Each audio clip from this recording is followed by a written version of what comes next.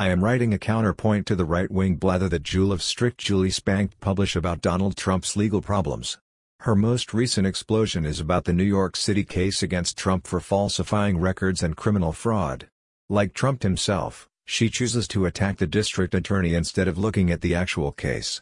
I'm not a lawyer, but I can read, and I took the time to read the actual complaint against Trump instead of relying on the right-wing press. Here are the facts as I read them. First, Trump isn't being prosecuted for paying off Stormy Daniels.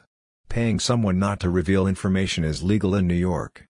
Second, Trump is being prosecuted for filing false business records. The complaint lists 34 separate documents that cover payments the Donald Trump Revocable Trust, made to his attorney to reimburse him for the money he used to pay off the porn actress. These are misdemeanors in New York. They were supposedly for legal fees. Third, this is the part we can't find in the charging document. New York charges that these payments were part of a larger, intentional fraud. This raises the crimes from misdemeanors to Class E felonies. Class E is the least serious grade of a felony in New York. Fourth, the state will have to prove this criminal connection in order to convict Trump as a felon. There wouldn't be any jail time associated with the misdemeanors. The Class E felony carries a sentence of up to 4 years for each of the 34 counts. In practice, the judge would almost certainly have all 34 served concurrently. Trump might not get any jail time at all for them if convicted. It's true that the feds decided not to prosecute the potential federal campaign law violations surrounding this matter. That doesn't mean there was no crime. The feds are looking at a much more serious case against Trump for his part in January 6 and election fraud surrounding his fake electors. This is much more than an E felony.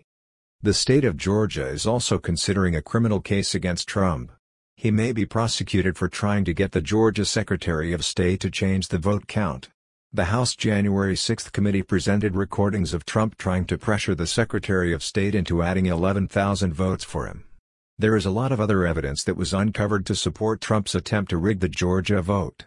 The federal special prosecutor hasn't revealed if he is going to pursue federal charges against Trump for crimes relating to January 6.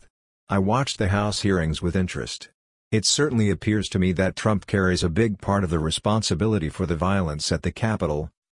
I'm not sure that the New York City case is the best one to prosecute first. Part of it, the false documents, is open and shut. The DA has them, and Trump's former attorney, his former CFO, and others close to him have testified to his role in this. The part I still wonder about is how the DA ties this to criminal intent to defraud.